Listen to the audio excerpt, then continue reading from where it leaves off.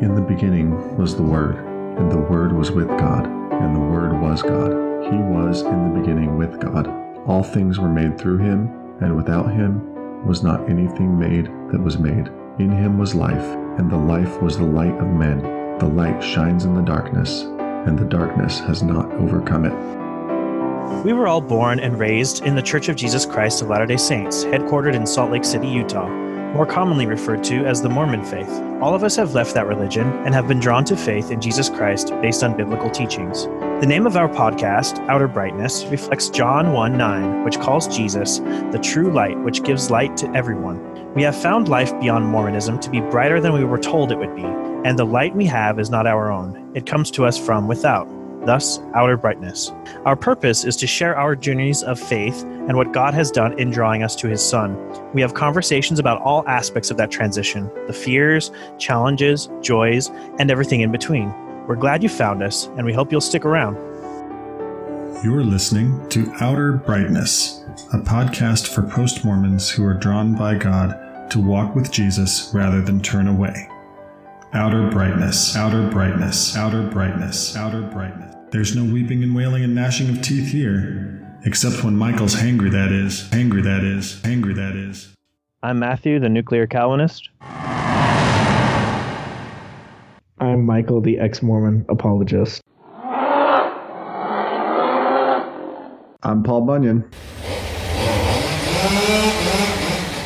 Let's get into it. So, Michael, we get on here, and David goes, "Oh, so you're Paul? I thought you were an old man." You are. I mean, he looks great for his age, doesn't he, David? I think, his picture is it's like a zoomed out picture of him and his wife, walking. Yeah. And I had seen you on Facebook. You had messaged me a couple times. And for some reason, I just thought you were mid 60s or something. You Flournoys are rough with the age, man. You were Michael's mentor, just some old person that took him under his wing. All right. Welcome back, Fireflies, to this episode of the Outer Brightness podcast. This week, we're going to be reacting to a video from Book of Mormon Central. It's their series, their Come Follow Me series. Come Follow Me Insights, I think, is the actual name. It's a video from September 21st to 27th that they posted on YouTube. One of my sisters, who is still LDS, recently sent me a message, and she wrote, quote, "Remember when we were talking about faith versus works and grace? I remember that you felt that in the LDS church, we don't truly believe in being saved by grace. I was confused because if you listen to this podcast, this is what I remember being taught in seminary. We might still agree to disagree about what the LDS church actually teaches," end quote. And after she sent that, she linked me to the YouTube video from Come Follow Me Insights. Again, it's by Book of Mormon Central. The video is a little less than an hour long, and it contains the teachings of Taylor Halverson and Tyler Griffin. These two men are discussing 3 Nephi chapters 12 through 16 from the Book of Mormon. Within the narrative of the Book of Mormon, the resurrected Jesus appears to a people group called the Nephites, who, according to the Book of Mormon, lived somewhere in the Americas. So in 3 Nephi chapter 11, Jesus appears, and in the following several chapters, he preaches to the Nephites a sermon that is nearly verbatim the Sermon on the Mount from Matthew chapters 5 to 7 in the Bible. There are several key differences between the Matthean Sermon on the Mount and what Latter-day Saints refer to as the Sermon at the Temple in 3 Nephi. Taylor and Tyler focus in on one of the key differences, namely the comparison between Matthew 5:48 and 3 Nephi 12:48. Matthew 5:48 reads, quote, "Be ye therefore perfect, even as your Father which is in heaven is perfect." But 3 Nephi 12:48 reads, "Therefore I would that ye should be perfect, even as I, or your Father who is in heaven, is perfect." Today we're responding to the claims made in this video. And also today we have a special guest with us, David Flournoy. He's Michael's brother. I'm going to kick it over to David to give us a little bit of an introduction to himself. Hey guys, thanks for having me. I've listened to several of y'all's podcasts. I'm excited to be here. Just a little bit about myself. I'm not necessarily an apologist or anything along those natures, but I have been in the missionary field for a long time. I was ward missionary at 16, ward mission leader at 18, back from my mission probably the last 8 years as ward missionary as well. And now I'm in primary. So kind of there's a trend going, and then primary, it's one of those inspiration versus desperation type things. But I have enjoyed talking with people of all faiths about the gospel and differences that we have. All right. Thanks, David. Did Michael wrangle you into this? And if so, how? So Michael and I actually, we talk just about every day about, the job, because we have a similar job that we do. So we rant about that, and then it usually starts on that. And then almost every day it goes into some topic of the gospel. And we have good conversations on that. And so on my way home, he was like, man, watching this long video, and we started talking about it. And I was like, that sounds interesting. And hence, here's the link. And I watched the link, and here I am. And just so you guys know, I know he says he's not an apologist, but his nickname is officially the Bro Mormon Apologist. Is that because it's like pro-Mormon, but bro? Wait, that's not the name that I gave him, is it? I already forgot it. What was it? The Bro Man? Oh, yeah. The Bro Man Apologist. Right. Yeah. Since I'm the Mormon, the ex-Mormon apologist, he's the Bro Man Apologist. Wow, I'm out of it. We're only like 5 minutes into it, and we're already off the rails at this point. Not anything new for us, guys. I'll tell you that. All right. So what we've got here is we've got a number of questions based on the video. We're going to share a couple of clips from the video, and then just kind of have a conversation about it. Does that sound all right? Mm-hmm. Sounds good. All right. I'm going to queue up the first clip here for us, and we'll get it going. All right, here we go with the first clip. I'm Taylor. And I'm Tyler. This is Book of Mormon Central's Come Follow Me Insights. Today, 3rd Nephi 12 through 16. We're just so excited to talk about the time that Jesus spent with the Nephites and the Lamanites in the New World. And we're going to give a perspective here that might be helpful as you read these chapters. And this is a covenantal perspective. No surprise, we've been talking about covenants a lot, and actually so has God. The scriptures are very much focused on his covenants with us and the covenants he's offered us so that we can return back to his presence. And let's just spend, just as a review, a reminder of the two major covenants from the ancient times, from the time of the Bible. It's two covenantal mountains. We have the Abrahamic covenant, and symbolically we might say that that comes from Mount Moriah. And then we have the Sinai covenant with Moses and the Israelites after God had saved them from Egyptian bondage. And we'll just put Sinai here. And so the covenant path in some ways crosses right between these two mountains, and it is Jesus that binds us all together. All right, that's the first video, guys. So what are your comments on this opening section of the video from Book of Mormon Central? What is this quote unquote covenant path that they're talking about? And do you remember that terminology being used when you were LDS, Michael and Matthew? And what's your experience, David, with that terminology of covenant path? Matthew, why don't you take it first? Yeah, sure. Yeah, it was interesting. I don't really ever remember, just thinking all about the opening section, I don't really remember ever being taught that there was the two mounts and that Jesus connects the two.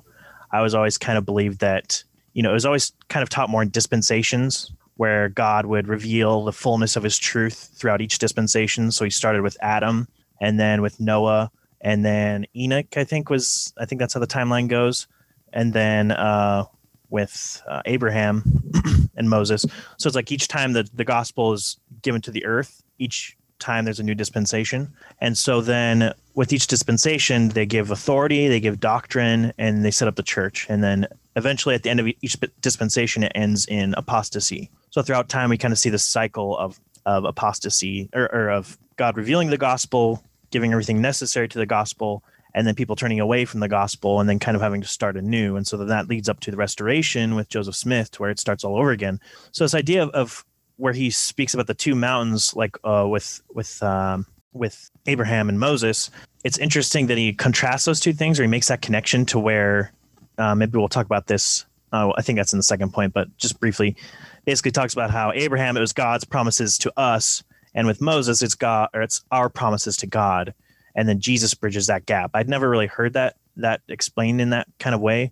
And I don't know. I don't ever really remember being taught that. Maybe I just fell asleep in that seminary class or something. But I always saw that I was always taught that the law of Moses was kind of like a lesser law. It's kind of more external ordinances. The lesser authority was given because of disobedience in the desert, that they had disobeyed God. And then that's why they were given, kind of the carnal commandments and the Aaronic priesthood. So I don't know. With that paradigm in mind, it doesn't make, I don't know. I'm trying to bridge that gap in my brain of what he's trying to say when he says Jesus bridges the gap between Abraham and Moses, because I see it almost as like a downhill slope. Do you know what I mean? Where Abraham had the fullness of the gospel, but then by the time of Moses, they had kind of disobeyed. And so God gave him the lesser commandments and lesser ordinances. So to me, it didn't seem like two mounts and Jesus bridged the gap. It was more like a slope that went downward that eventually went back up with Jesus returning. So I don't know. Does any of that make sense, or am I just rambling at this point? It makes sense. It sounds familiar to me, Matthew. I mean, that's kind of my experience as well. My understanding was that Abraham had the fullness of the gospel, the same covenant path that we had today, in modern times. That is being baptized, receiving the gift of the Holy Ghost, probably all the temple ordinances as well. And then same thing with Adam. The Pearl of Great Price says that he was baptized by the Holy Spirit. So I'm like, all those ordinances are still there.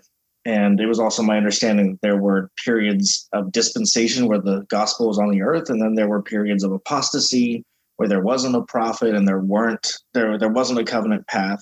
But I never fully understood why there was a law of Moses in the middle of that, because the law of Moses never seems to have gone away since it was instituted until Christ came.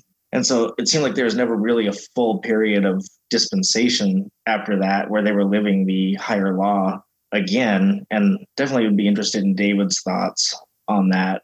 But the law of Moses kind of threw a wrench in there for me. It's made it a little bit harder for me to understand. What do you think, Paul? Yeah, let's go to David first, and then I'll take my turn. Cool. So first off, I'm kind of there with you. I'm not sure exactly where they're saying Jesus bridges the gap between these two. I was also taught dispensations, prophets, apostasies. Along with that, there's kind of the idea of an ongoing restoration. Like they've talked about that in general conferences, where we know that now we live in the fullness of the dispensation of times where it's supposed to be a full restoration. But in recent years, they're saying that the restoration is still continuing, that we're still receiving revelation, which is what you'd expect with a church that has revelation and a prophet, that there's continued revelation. But I would imagine that it would be similar in each of the dispensations in olden times too. Like, they I don't know if they had the fullness of the gospel every single time, but that there was a prophet and there were truths being restored. I'd imagine with Abraham and Adam specifically, yes, they probably did. And I agree with you, Matthew, that it does seem like a slippery slope down. But yeah, I don't know if I would say that every single time that the prophet was on the earth, that the fullness of the gospel was present as well. Because if we were to say, compared to now where it's 200 years since the restoration, there's still things being revealed. I'd imagine it was similar back then. I was also taught about the Abrahamic covenant growing up, though. That was kind of like the idea of missionary work, like the whole world will be blessed by his seed sort of thing. I'm sure we're familiar with that as well. So I was taught about the Abrahamic covenant, not so much about a covenant with the Mosaic law, more of just this is the 10 Commandments, this is the law, and not necessarily a covenant being established with the Mosaic law. All right, yeah. So you all have hit on a couple of things that I had taken notes on as well, especially with regard to, there's sort of this weird and interesting thing that is going on in LDS theology where they talk about dispensations, right? But in LDS theology, the dispensations are a little bit different than what you see in broader Christianity with dispensationalists, because with LDS view of dispensations, it's more related to the authority. given to each of the dispensation heads. And so there's that. But I also, I was taking a look at my theology professor's book, Set Free, What the Bible Says About Grace, because I wanted to see, I remembered him saying something in there about covenants, and I wanted to revisit what he says. And he's talking here specifically about Huldrych Zwingli and the development of his theology in the Reformation.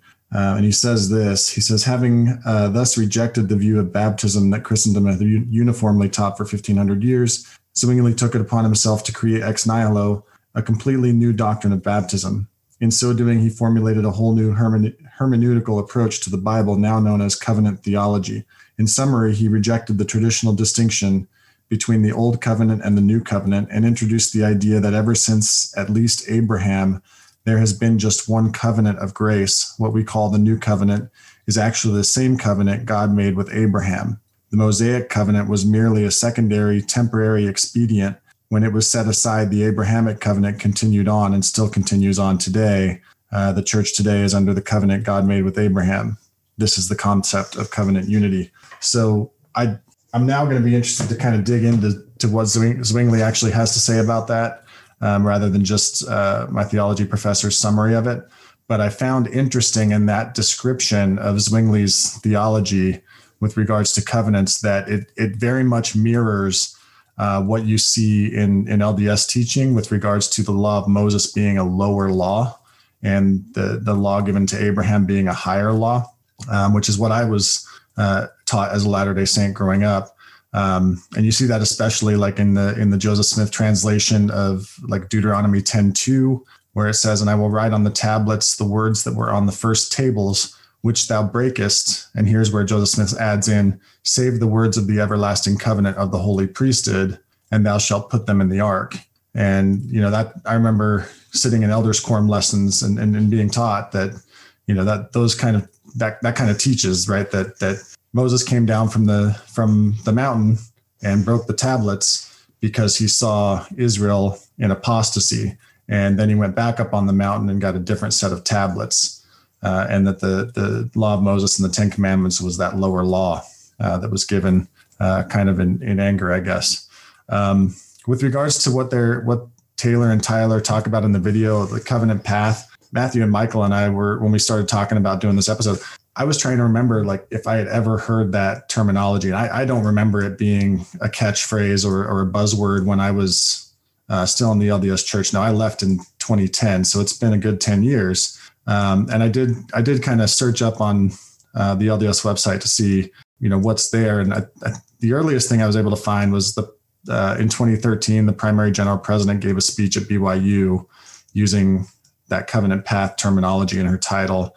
And then there's a poem published in the Friend magazine, which is for children, in 2014 called My Covenant Path. And then, quote, "Keep on the covenant path!" was Russell M. Nelson's title for his first message to the LDS Church as prophecyr and revelator in 2018. So it seems like he's taken up some terminology that was initially used with children, it sounds like. So I'd be interested in David's thoughts on that, because for me, that terminology wasn't there. What's your experience over the last several years? Is that terminology really prominent right now? So I know we've always been talked about making and keeping covenants, renewing covenants. Growing up, I heard about there's the 5 saving ordinances sort of thing, which looking back at it with a more grace-centered, mind, I would say to me, there's only one saving ordinance, and then the other ones kind of change what you're doing. But there's only one that actually brings you to the celestial kingdom. There has been this talk about keeping covenants and making covenants with God. And it's been, I feel like this video has actually been helpful for Latter-day Saints, because when you look at, let's just say the first covenant, baptismal covenant, we promise to take his name upon us, to keep his commandments and always remember him, which is impossible. We're not going to always remember him, and we're human. We're flawed. We have a fallen nature. We're not going to always keep his commandments. And so there becomes this contention within ourselves, or I don't know the right word exactly, but there's this battle in between ourselves where there's the, hey, we've made this covenant with God that we're going to be perfect, so to speak. And God's keeping his side. He's perfect. He's just, he's righteous. But I could totally see how there's this battle in between ourselves where we're constantly falling short. And so I feel like the beginning part of this, while I don't agree with his terminology or where he gets to where he was going, I do feel like the beginning of that video was helpful for Latter-day Saints to be more grace-centered and allow themselves, like say, you know what, I'm not yoked on my own, but I'm yoked with the Savior and he's carrying that burden. So I think it will be helpful to a lot of Latter-day Saints. Yeah, and ultimately that's why my sister sent it to me in our ongoing conversation about our differing beliefs. So we'll see if the video as a whole lands there. I don't know.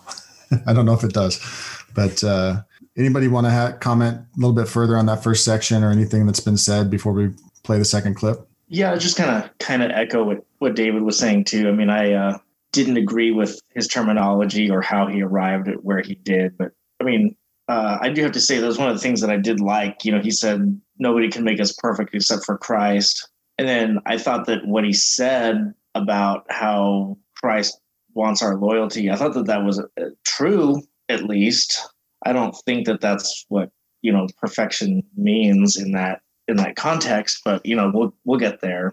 All right, I'll cue up the next video clip. And as we've talked about just briefly, the Abrahamic covenant is all about God's promises to us.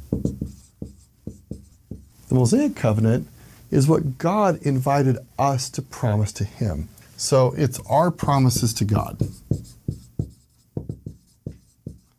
And this is summarized by the 10 Commandments, which explain or offer a pathway for us to show our loving loyalty back to God. When God offered this covenant, he basically said, here's how I would like for you to show me your love and loyalty so that you can prosper in the land. Hey, so that's the second of the two clips. Do you agree with the way Taylor Halverson characterizes these covenants? And if so, why or why not?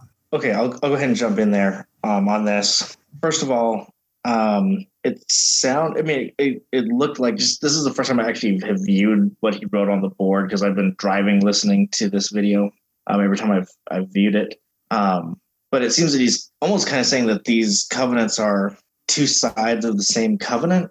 Is that the impression that you got? Because we know that the covenant path in Mormonism includes our side, things that we are supposed to do. And he's categorizing that under the Mosaic law. And then he's putting God's promises under the Abrahamic covenant. But my understanding is that these are two totally separate covenants. And so I don't think you can tie them together like that and say that they are both working simultaneously. The law of Moses isn't, in effect for us now. So that's my first thing. And if we're saying the Abrahamic covenant is something entirely different, at least in the LDS mindset, it still doesn't work because there is still something required of us. It's not just the promises that God is making to us. So I don't really understand how he's coming up with this. It makes no sense to me. I'll jump in as well. I've never heard of them being tied together. I am active in the church. I've never heard of them being tied together. I mean, it's an interesting comparison.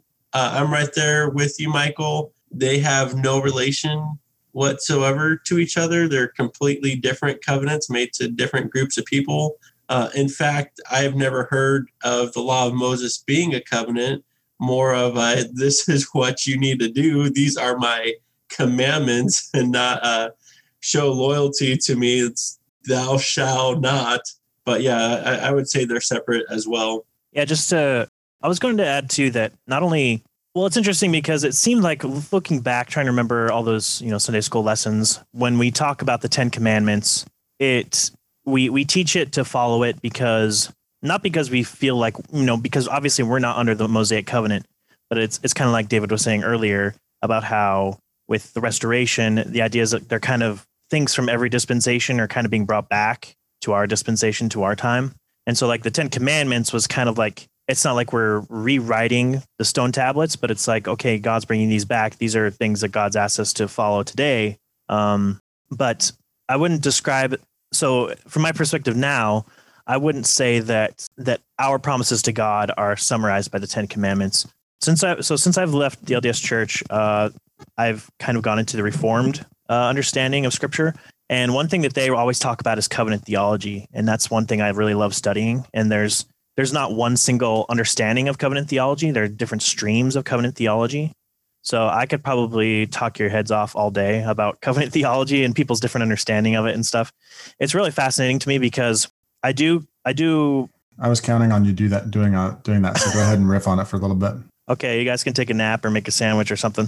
But yeah, so one of the things is we talk about the covenant of grace, and that's not something that you can, that term is just referring to the gospel, the gospel that God preaches to us today, where, well, it starts all the way back in Genesis chapter 3, where God made the promise, the serpent would bruise your heel, but the seed of the woman would crush his head.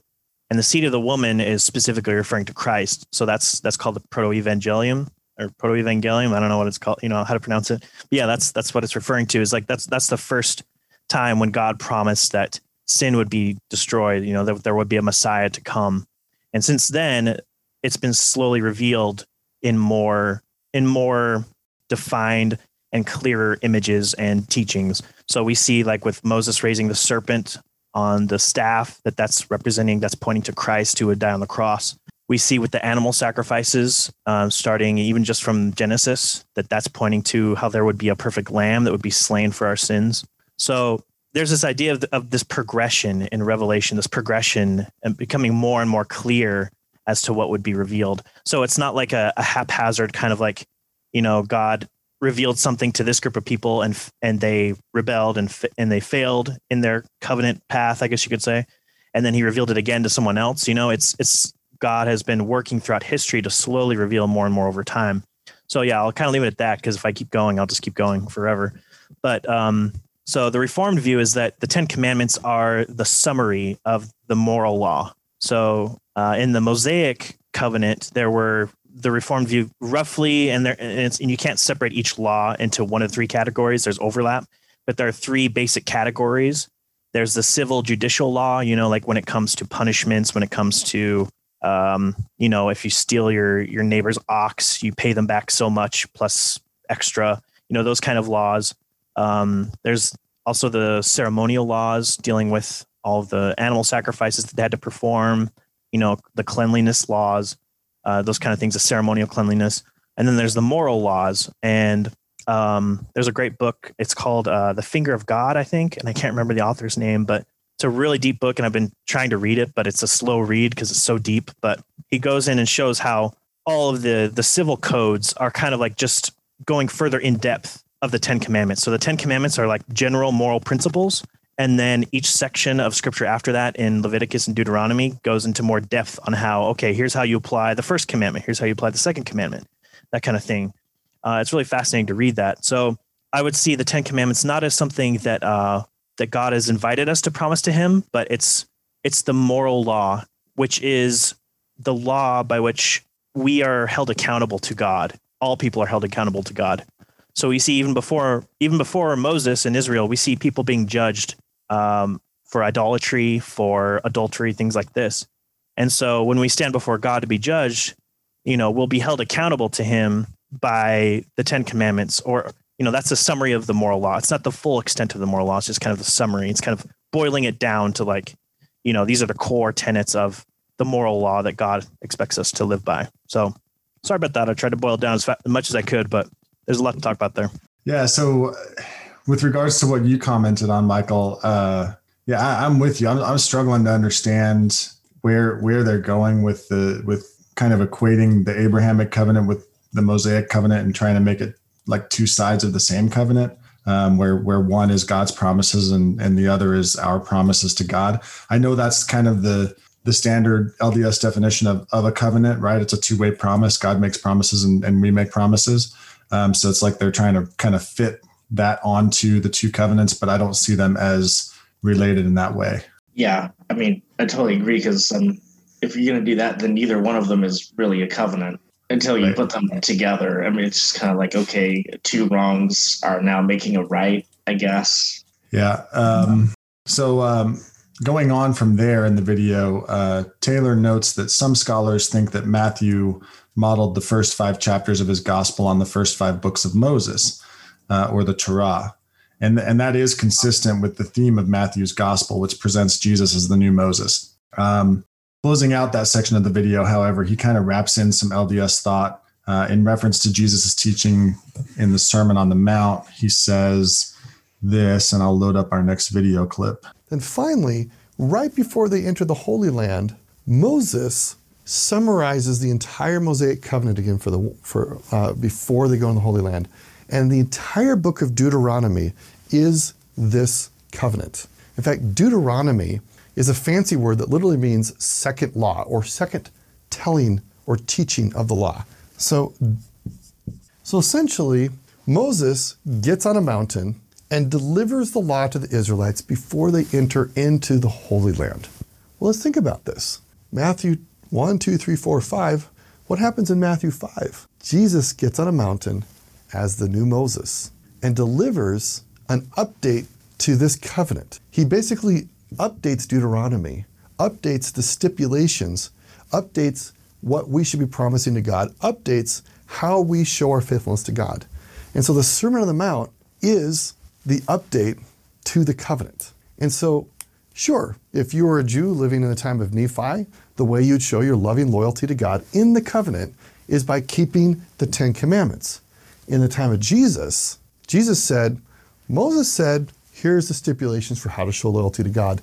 I now say unto you, do these things. And so this is what modern revelation's about. Well, in the time of Jesus, it would have been modern revelation, is that God will update the stipulations for showing loyalty in order that we might have full access to the promises he offers us. So with this perspective, I want you to think about how what Jesus does for the Nephites now is something similar. He comes and says, you have been living these stipulations, these commandments.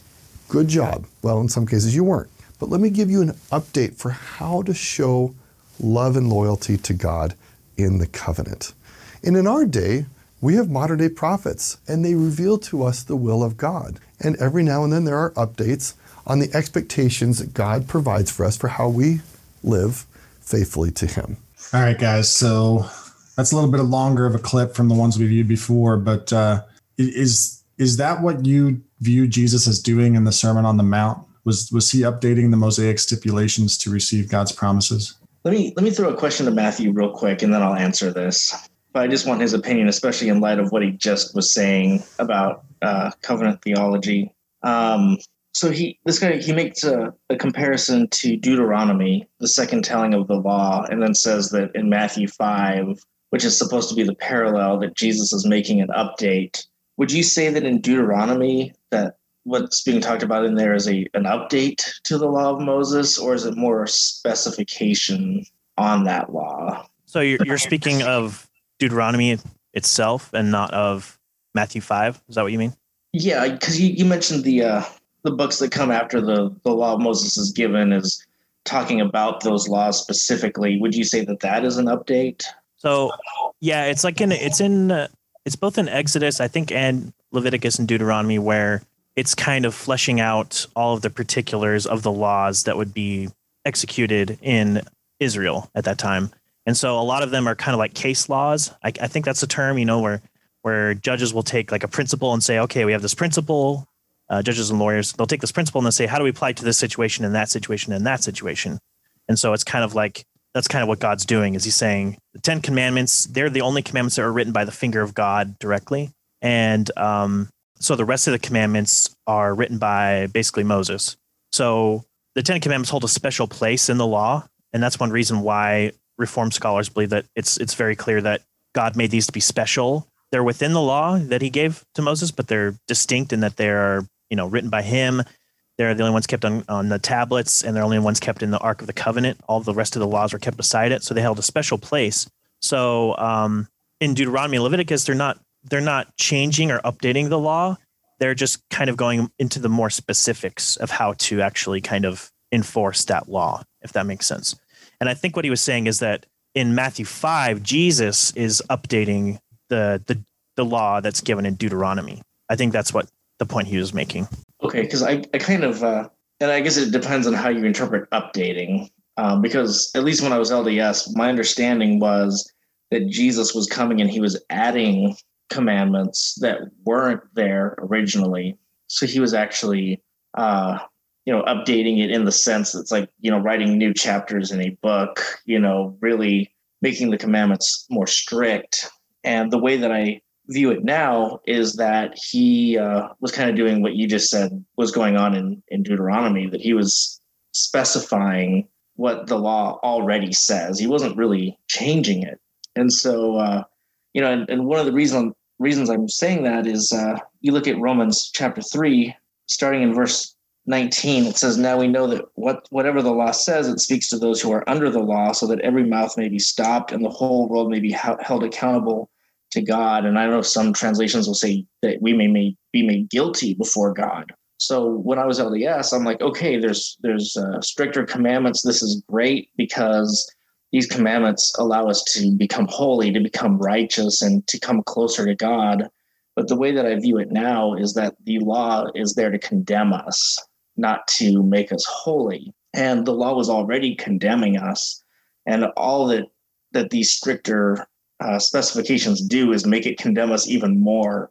And I think that that's what Jesus is really doing, is he's saying, you've been saying not to commit adultery, but I'm telling you, if you even look at a woman to lust after her, you have committed adultery in your heart. And so I think what he's doing is not really an update. He is showing these people how strict that law actually is.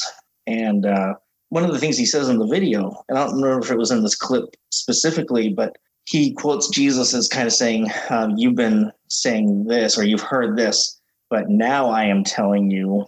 And he kind of misquotes Jesus, because Jesus doesn't say, "But now I am telling you," as in like it's something brand new. He says, "But I tell you that this is the case." So I don't really agree with what he's implying in the video.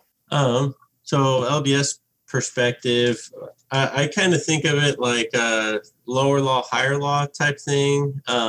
Maybe not necessarily that it's a different aspect of the gospel. It's just a more, like Michael was saying, a stricter interpretation or stricter understanding of it. Kind of like, there's the law of tithing, there's the law of consecration. It's like, okay, don't kill, don't commit adultery, don't even lust after somebody. Like here's the higher aspect. As far as covenants go, it's interesting. The LDS covenant of baptism, it's here in the prayer. It says, basically, that we're willing to take upon us the name of the Son. We'll always remember him. We'll keep his commandments, that we may always have his Spirit to be with us. In lieu with that, we'll also be forgiven of our sins. But I think it's interesting that it says that we'll be willing to take upon us his name, because really it's our willingness, but we're not the one that puts his name on us. He's the one that clothes us in his robes of righteousness. As we accept that covenant, we now have his name on us. So my theology, Michael's kind of told me about, there's 3 different types of grace, and I'm going to kind of rant on a little bit. I apologize. But there's an imputed righteousness, there's amputated righteousness, and there's enabled righteousness. And so my understanding is when we're baptized, we take upon us the name of Christ. We go into the water, our old self dies, and we become new in Christ. So now we have Christ's name on us. We're children of Christ. When we're judged at the judgment bar of God, they're going to say, here's all your sins, or I don't care how many you repented of, you're going to have sins. You don't make it. You're not there. Oh, but you have Christ's name on you. You're good. It's been imputed into you. So you're saved pretty much. LDS theology, I think it fits in well with baptism. If you're taking his name upon you, now you have his name, you're saved. The next thing is a path called discipleship, which the next guy goes into a little bit, but I feel like he makes it sound like this is the path to salvation and not necessarily the path of discipleship. And that's kind of where I was off on that. But I feel like the path of discipleship, Elder Uchtdorf has talked about it. It's been talked about several times. And it goes right along with, I believe, the evangelical belief of sanctification, which is basically after, and correct me if I'm wrong, but after you've been saved or had his righteousness imputed to you, you are then on a lifelong journey to become more and more like him. And so when you were looking at this higher law that Christ gives me, I look at this as not necessarily a path that this is my requirements to salvation, but rather that this is what I need to do to become a better follower of Jesus Christ. So imputed at baptism, and then as I'm becoming a disciple of Christ, I'm amputating sin from me, but that doesn't save me. I'll never be able to amputate enough sin from me to save. And then as I'm following and doing the things that Christ wants me to do, he's enabling me with his power to do it. But ultimately, the power of salvation is imputed to me in my belief at baptism. That's a whole nutshell. I apologize. That's okay. Can I ask a follow-up question? Go for it. If Christ's righteousness is imputed at baptism, why the further covenants? Why the temple covenants and ordinances? I thought you might ask that. So basically, the way I understand it, when we're baptized, his righteousness is imputed to us. And it talks about in 2 Nephi, and also if you were to take the LDS position in John chapter 3, verse 5, where it talks about, being born of the water and the Spirit in order to enter into heaven and then to see heaven, pretty much the kingdom of God. So being baptized brings you right there to the celestial kingdom. You're there with God. I believe the LDS theology, and I want to say Christian theology too on this, is when you're in heaven, you're an angel to the Most High. So the further ordinances, when you're endowed, the covenant you make at that point is to become, pretty much his promise is that you'll become a king in the following kingdom, in the Lord's kingdom. And then the last one is exaltation, which is eternal marriage. And so that one is kind of a partnership. In order to have children, whatever it may be, spirit children, physical children, there's no specifications that I know of. But in order to be exalted, in my understanding, it's something that only a married man and a married woman can do. So that's kind of, those other covenants are more or less what you're doing in heaven, but not necessarily getting to heaven. Okay. So is it your view then that everyone who is baptized into the LDS church is automatically an inheritor of the celestial kingdom? Michael and I have actually talked about this a lot. I want to say yes. When you're baptized, I would say you should, but it's interesting because at some point salvation is not just a checklist. It's a personal thing with God. You have to have that moment where Christ, you've accepted Christ in your heart. And I think it's interesting. We've talked a lot about this because, and Alma talks about, if you just have a desire to believe, even as if it was a seed, that will grow. And if we're talking about that as a faith towards salvation, faith doesn't need to be a lot to enter into salvation. I believe it's Jesus that talks about faith the size of a mustard seed. So, I mean, even if your faith isn't that great, if you're answering the questions to baptism to be baptized truthfully, I would say even an 8-year-old could be saved. But the other thought that I had is when you get the gift of the Holy Ghost, it says, and I'll have to look at it, but I believe it's an invitation to receive the Holy Ghost. I say unto you, receive the Holy Ghost. It's not, I'm giving you the Holy Ghost. And so I'd almost say that there's a second part of baptism where you become an actual follower of Christ, where you receive the Holy Ghost into you. And at that point, you have now completed it. The only thing I have grievances with that is, how do you know? So I would want to, I don't know. It's a hard one. I don't know if I can say every single person that has been baptized will 100%, because there's so much about the heart that you don't know. And that's where I kind of like the idea of when you receive the Holy Ghost, that's where you've completed that ordinance in reality. Yeah, so there's a passage in the Doctrine and Covenants 76, I believe, where it's talking about the 3 degrees of glory, and it's talking about who the inheritors of the terrestrial kingdom are.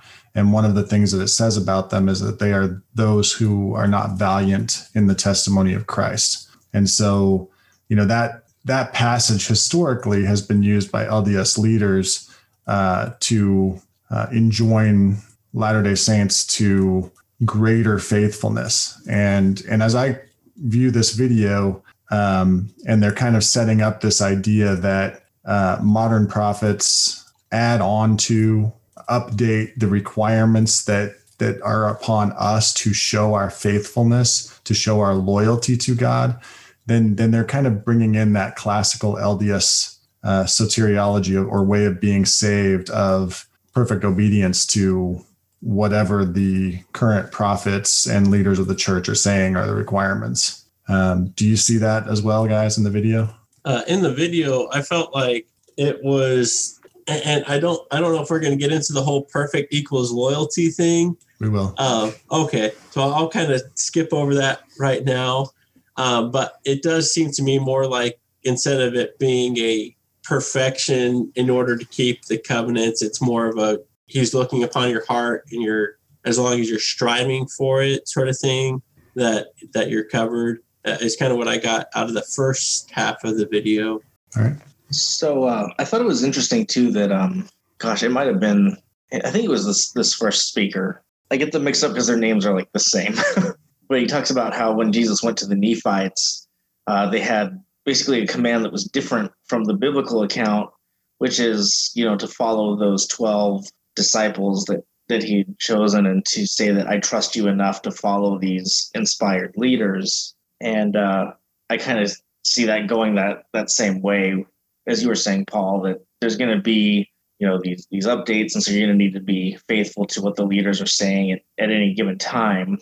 And so that could change. It's fluid. Kind of going with what David was saying too, I think that's kind of what it boils down to. Now, David, I don't think that your position is what most Latter-day Saints hold to. I don't think I've heard a lot of Latter-day Saints even mention imputation. So that's kind of rare. But he mentioned some things that I talked about, some categories, and just to kind of correct it a little bit. The ones that I said that exist, I said there's 3 kinds of righteousness to David. There's joint righteousness, and there's enabled righteousness. So joint righteousness being that we do our best and God makes up the rest. And enabled righteousness being that grace empowers us to overcome our sins and to actually be perfect. And then there's imputed righteousness where, Christ's obedience is basically given to us. And I think that the LDS mindset leans very heavily, at least at some point, even if you were to embrace imputed righteousness, that there's something you have to do first, whether it's baptism, and then that baptismal covenant has the commandments attached to it. And so even though he says that Christ wants our loyalty, as we'll see in the second half of the video, what that loyalty eventually translates into is obeying what the leaders of the church say and keeping all of the commandments. And so it's not just loyalty, it is obedience as well. Yeah. Matthew, any thoughts there? I was thinking back towards this point and also the previous point, where specifically on the point where he says that modern prophets and apostles sometimes update the stipulations for receiving God's promises. So he talks about how he reads in Matthew 5 and also in 3 Nephi. So he'll read the portion. Let's see. So it's in Matthew 5. I've got a lot of tabs open. So it says, you have heard that the ancients were told, you shall not commit murder. I'm reading from the New American Standard. And whoever commits murder shall be liable to the court. But I say to you that everyone who is angry with his brother shall be guilty before the court. And whoever says to his brother, are you good for nothing? Or raka, I think it is in the King James, shall be guilty before the Supreme Court. And whoever says you fool shall be guilty enough to go into the fiery hell. So it's kind of implied or taught even explicitly when I was LDS that, yeah, like we were talking about this whole time, that it's been said of old times, that's the old law. And then the new law, I'm going to add higher requirements, higher laws, higher commandments that you are now asked to fulfill. But it's great in that book, From the Finger of God, he talks about how, or it might have been another book, but it's not that Jesus is giving an entirely new or higher expectations. It's kind of like he's saying, here's what it says in the commandment. And then he kind of like divulges, he expounds it. He says, it's not just saying not to kill someone, not to murder, not to commit murder. That's not all it's talking about. It's also talking about, even if you curse someone, you good for nothing, you fool. There's passages you can find in the Old Testament that say that, that basically teach the exact same moral principle, that you aren't supposed to curse out someone for no reason. The same thing with committing adultery. It's been said, do not commit adultery. But I say, if you look on a woman to lust after her, you commit adultery in your heart. But you can find passages in the Old Testament that also tell you not even to look upon someone. I mean, if you look at the 10 Commandments itself, what's the 10th commandment? Do not covet. So that's a lust. That's a sin of the heart, of the lust, of the mind. So even just sticking to the 10 Commandments, we see that God is saying, look, it's not just about what you do outwardly. It's also about your thoughts, about your heart, about what's going on inside. So I don't think Jesus is teaching a new law. He's teaching them what they should know, and probably what has been kind of maybe not corrupted, but kind of been lost in the shuffle over time. They haven't been focusing on really the heart issue, really focusing on, converting to God, really not just being circumcised with the flesh, but being circumcised with the heart. And so that's something I kind of wanted to point out, that I don't think Jesus was teaching a whole brand new thing or a higher thing. I think he was trying to bring them back to where they should be, where God has called them to be. Yeah, good. So we've kind of covered. We've kind of covered. I'm gonna ignore the chat. It looks like Mr. Pibb has arrived. But we've kind of covered the next question that I had. I just want to comment on it a little bit. The next question was with kind of in relation to the way they kind of set up in the video. The kind of the classical LDS view is that you have prophets and apostles throughout time who are going to update the stipulations to receive God's promises, as Matthew said. One passage, I guess, from the Bible that I would point to with that regard is, Matthew 23, which says, "Then Jesus said to the crowds and to his disciples, quote, the scribes and the Pharisees sit on Moses' seat." So he's saying that they actually have that authority. "So do and observe whatever they tell you, but not the works they do. For they preach, but do not practice. They tie up heavy burdens, hard to bear, and lay them on people's shoulders, but they themselves are not willing to move them with their finger." And that's not the only place within Jesus's ministry where he talks about the burdens that the scribes and the Pharisees lay upon the people, the additional commands that aren't really the heart of the gospel. And so I think that there's a danger there. And I think, you'll see in the video later on that when kind of the next guy takes over the teaching, he talks a little bit about the way that Latter-day Saints feel. And I would just challenge listeners to think about that. Why do Latter-day Saints feel the way that he is describing? It's not uncommon. And so we'll go on to our next video clip. In the next section of the video, Taylor Halverson sets up their teaching on Matthew 5:48 and 3 Nephi 12:48. And he says this. Now, what's interesting is there's a summary statement that shows up both in the Sermon on the Mount in the New Testament, as well as here in 3 Nephi. It's very significant. And sometimes we misunderstand it a bit as members of the church. I know that I'm a perfectionist and I have struggled with this phrase in the past. And let me share it with you. It shows up at the very end of the first chapter of the Sermon on the Mount, both in Matthew 5 and in 3 Nephi 12. It is here in verse 48. After laying out many of the updated stipulations of how to be faithful to God, Jesus says, "I would that ye should be perfect, even as I or your Father who is in heaven is perfect." Now let's unpack this just a bit. There's some interesting things going on. This phrase perfect, as I mentioned, has caused consternation and worry for people because we feel this need I gotta make myself perfect. And actually it's interesting. There's only one person that can truly make you perfect, and that's Jesus.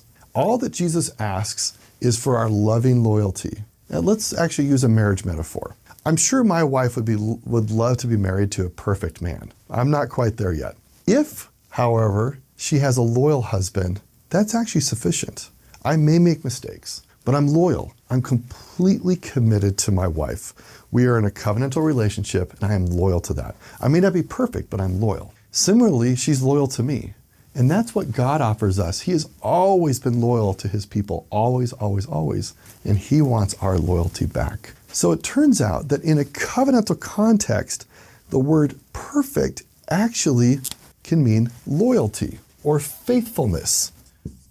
And I find that very helpful because I cannot be perfect and I shouldn't try to be perfect because then I'm denying Jesus.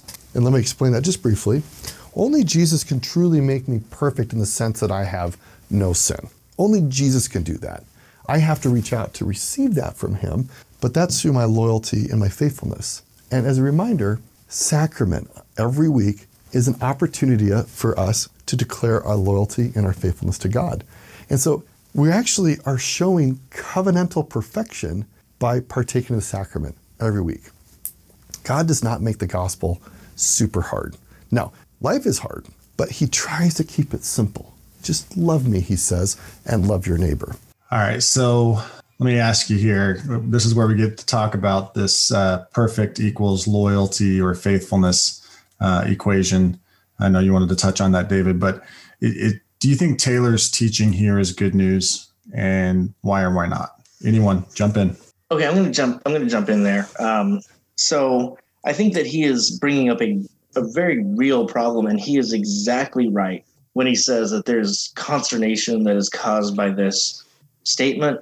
I'm a perfectionist as well, and so I had a lot of those same issues when I was LDS. I was always trying to be perfect, and I was always falling on my face. And I think he's 100% correct when he says that we can't be perfect, and that, you know, basically if we're trying to be perfect, we're denying Christ, because he's the only one that can make us perfect. We cannot perfect ourselves. And like I said earlier, I do actually like what he said about what we really need to be is loyal to God. I agree with that, but I think him trying to insert that into Matthew 5:48 does not work. It just doesn't make sense. It's talking all about sin and righteousness, and then for him to suddenly say to be loyal, like our Father in heaven is loyal. It just seems like a big stretch to me, and I'm pretty sure you're going to agree with that, David. But then I think the bigger problem is he goes to the account in 3rd Nephi, where all of a sudden Jesus comes and he says, "Be perfect, even as I and your Father in heaven is perfect." And that kind of implies, you know, if we're still using loyalty there, that implies that Jesus was not loyal during his mortal ministry. And he certainly was. I mean, to go all the way to the point of going to the cross, I think you can't get any more loyal than that. So those are my initial thoughts. I'll probably jump in and say some more here a little bit later, but I want to open it up to you other guys too. I'll go ahead and jump in if that's cool. So first off, I do completely agree with the idea that we should not be kicking ourselves about not being perfect. I mean, we have a human nature, so obviously we will never be perfect on our own. That's a part of the problem I have with the next guy when he starts talking about like this staircase thing, when he's talking about the repentance process, how it's a continual cycle, which I think is great for discipleship. But when he starts talking about it being our path to heaven, it's like, I don't know about that. Michael, you had mentioned earlier that you thought that my belief in imputation was contrary to a lot of LDS people. And I think the terminology is definitely different. And I think a lot of people initially are going to start saying it's enabled righteousness. He gives us the power to do. But once you start really having a conversation, maybe it's different for me because I'm LDS and they're not seeing it as an attack. But all the LDS people that I've talked to, once I start saying, you know, like we're saved by grace, even after all we can do, like there's really, it's not us. No matter how much we try, we cannot. There's so many ways you can offend God. I think this is what Matthew was talking about too. Like this is the real law, like this is what really was supposed to be required, is it's much more than just the basics that y'all have been talking about. And you think about all the ways that you can offend God. No one would ever make it to heaven. And I think most LDS will agree that, yes, it is pretty much, it's all Christ. Like his righteousness has to be put on us at judgment. I don't remember where I was going with this. Well, let me throw some stuff in, and you can Okay. You can fill in the gaps. So first of all, I happen to know a couple of LDS apologists that know what imputation is and would disagree with you vehemently. Just so you know, there are definitely some that say that this is not compatible with LDS beliefs. But I think it actually can be, as long as it's attached to one of the ordinances or something like that. I mean, the Book of Mormon does say that we are saved by relying wholly on the merits of Christ, and if that's not imputation, then I don't know what is. But I thought it was funny kind of listening to these two guys, because they're giving a very different message. It's almost like they said, let's give this speech, but then they didn't actually compare notes, because this first guy, he says that perfection means loyalty, but then at the very, very end, like the last 2 minutes, Tyler's like, yeah, perfection, it means to be complete. And he goes with kind of more the traditional LDS view, but I'm like, you guys are saying the exact opposite thing. It almost, like, you could almost take clips from these guys and intermingle them, and it would be a debate, Yeah, that's what's really interesting about the video. David, thoughts on that? So yeah, back to perfection. My thoughts on the perfection thing, there's two thoughts that I have. One of these, Michael and I were talking about earlier today, but first off, I mean, later he does come back and say, it's complete. And the reason that he didn't say it the first time was because he hadn't completed the atonement, which to me is kind of a hard stretch. My interpretation and the difference between those was he was resurrected at that point. So to me, when he's saying, be perfect even as I or your Father, which is in heaven, is perfect, it's almost more of an invitation to come to the celestial kingdom, be perfected more or less in a resurrected body. That was one thought. The other thought that Michael and I were talking about is Michael had mentioned right before he said that in Matthew, he was talking about his Father, and he might not have been excluding himself at all. It's just he's talking about his Father. I think either way that could be. The other thought that I had was there's been a lot of talks in General Conference lately that have really kind of helped us try to get over that perfectionism. One of them was Elder Holland, be perfect eventually. And then Elder Russell Nelson, I'm going to have to look up the talk. I apologize. But it was not this past General Conference, but the one before, specifically said, don't worry about perfection. That's not in this life. And so I think there has been some very uplifting messages that have been presented to the church in regards to perfection being more of this is something that will happen later. Let me go back to my question I asked you earlier about whether all baptized LDS members are inheritors of the celestial kingdom with regards to some of the comments you just made. Because those who inherit the celestial kingdom are said to be just men made perfect, right? So men who were justified and then made perfect. So my question would be, what if that process of perfection is not completed?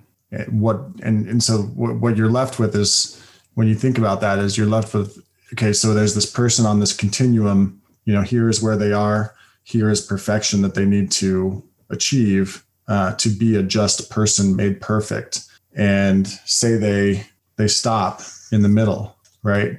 And the rest of that perfection isn't completed. Just want to get your thoughts on that, given some of the recent conference addresses you referenced, that this completion of the perfection is going to be something that happens later. My question would be, why doesn't it happen for everyone on LDS teachings? So first off, I do believe that we could say we're perfect in Christ right now. The moment that you take his name upon you, you're clothed in his robes of righteousness. It's not your righteousness, it's his. I'm perfected in Christ. The being perfect eventually, I believe it's in the Doctrine and Covenants where it talks about being brighter and brighter until the perfect day where you can see Christ as he is, sort of thing. And to me, that's discipleship. We're becoming more and more like him. And almost everything about the second part of the video I agree with in terms of discipleship, not salvation. And to me, that's where it's talking about being perfect eventually. That's the part that we're focusing on, is becoming a better follower, a better Christian, and, getting rid of all of our sins and striving for progression on our path of discipleship. But yeah, I would say anyone that's a believer in Christ, well, in LDS theology, anyone that's been baptized and entered into the covenant, they have their robes of righteousness of Christ. His name is upon them. They're perfect in Christ. So on your view, will there be any baptized Latter-day Saints in the terrestrial kingdom, or will that only be those who are not LDS and do not accept LDS baptism by proxy? That's an interesting point. I know there are the term Jack Mormon, where, they get baptized because of a girlfriend or something, or there was a girl that thought that the missionaries were hot, so they got baptized. I mean, there's a whole number of reasons that people get baptized. And ultimately, that's the check mark box is, yes, you've entered into this covenant, you have his robes of righteousness upon you. But I mean, most Christians would say that, it's got to be a change of heart, right? So I think even with the baptism, Christ, who was it, David, where the Lord's like, he looks upon, it talks about him looking upon the heart. And I think that goes hand in hand with the covenant. I mean, if you're baptized, but your heart was evil, the reason you did it had nothing to do with God. You can't hide that from God. He knows all. Now, if you were baptized for the wrong reasons and you go inactive and you come back to the faith 10 years later, and at that point, your heart now is in the right place, I'd say those two go together, and now you don't have to get rebaptized unless you left the church. You're good. But I'd say probably the majority, I wouldn't have a problem saying that they're good. Who effectuates that change of heart? Jesus. So it's a work that Jesus does, not the person? I think it's got to be a combo. The Old Testament's filled with lots and lots of references about Israel being wicked. They've done dot, but my hand is stretched out all the day long. So much like, well, maybe not like Peter, but similar in the fact that we're sinking, we're doing wickedly, whatever it might be, and his hand is reached out and we grab it, just like ancient Israel. Okay. So I guess at some point we have to accept it. We have to reach out, but his hand is the one that's reaching out to us.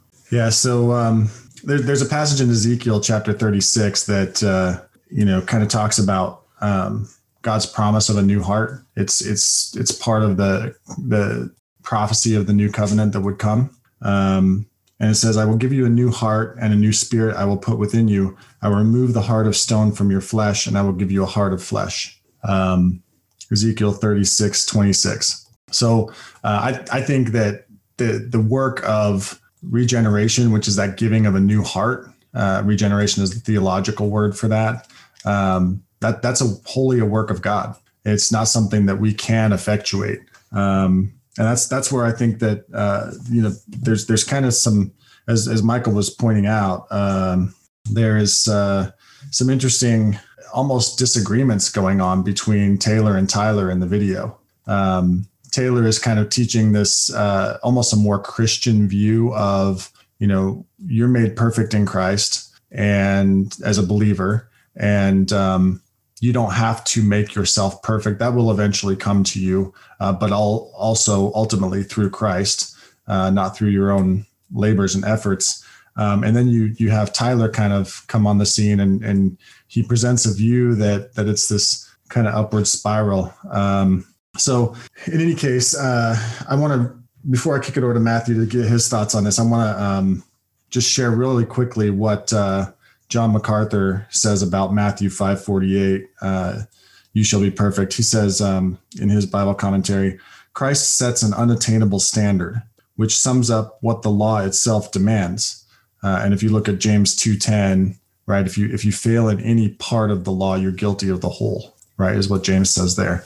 Though this standard is impossible to meet, God could not lower it without compromising his own perfection. He who is perfect could not set an imperfect standard of righteousness. The marvelous truth of the gospel is that Christ has met this standard on our behalf. Matthew, any thoughts on what we've been talking about? Yeah, I have quite a lot, so I won't go into all of them, but I was reading, so I have a commentary, the doctrinal commentary on the Book of Mormon. It's the only commentary on the Book of Mormon I have. It's by Joseph Fielding McConkie, Robert Millett, and Brent Top. And I was looking at what their view was of this passage to see if it kind of lined up with this video. So on 40, it says, I would that you should be perfect. That's verse 48, right?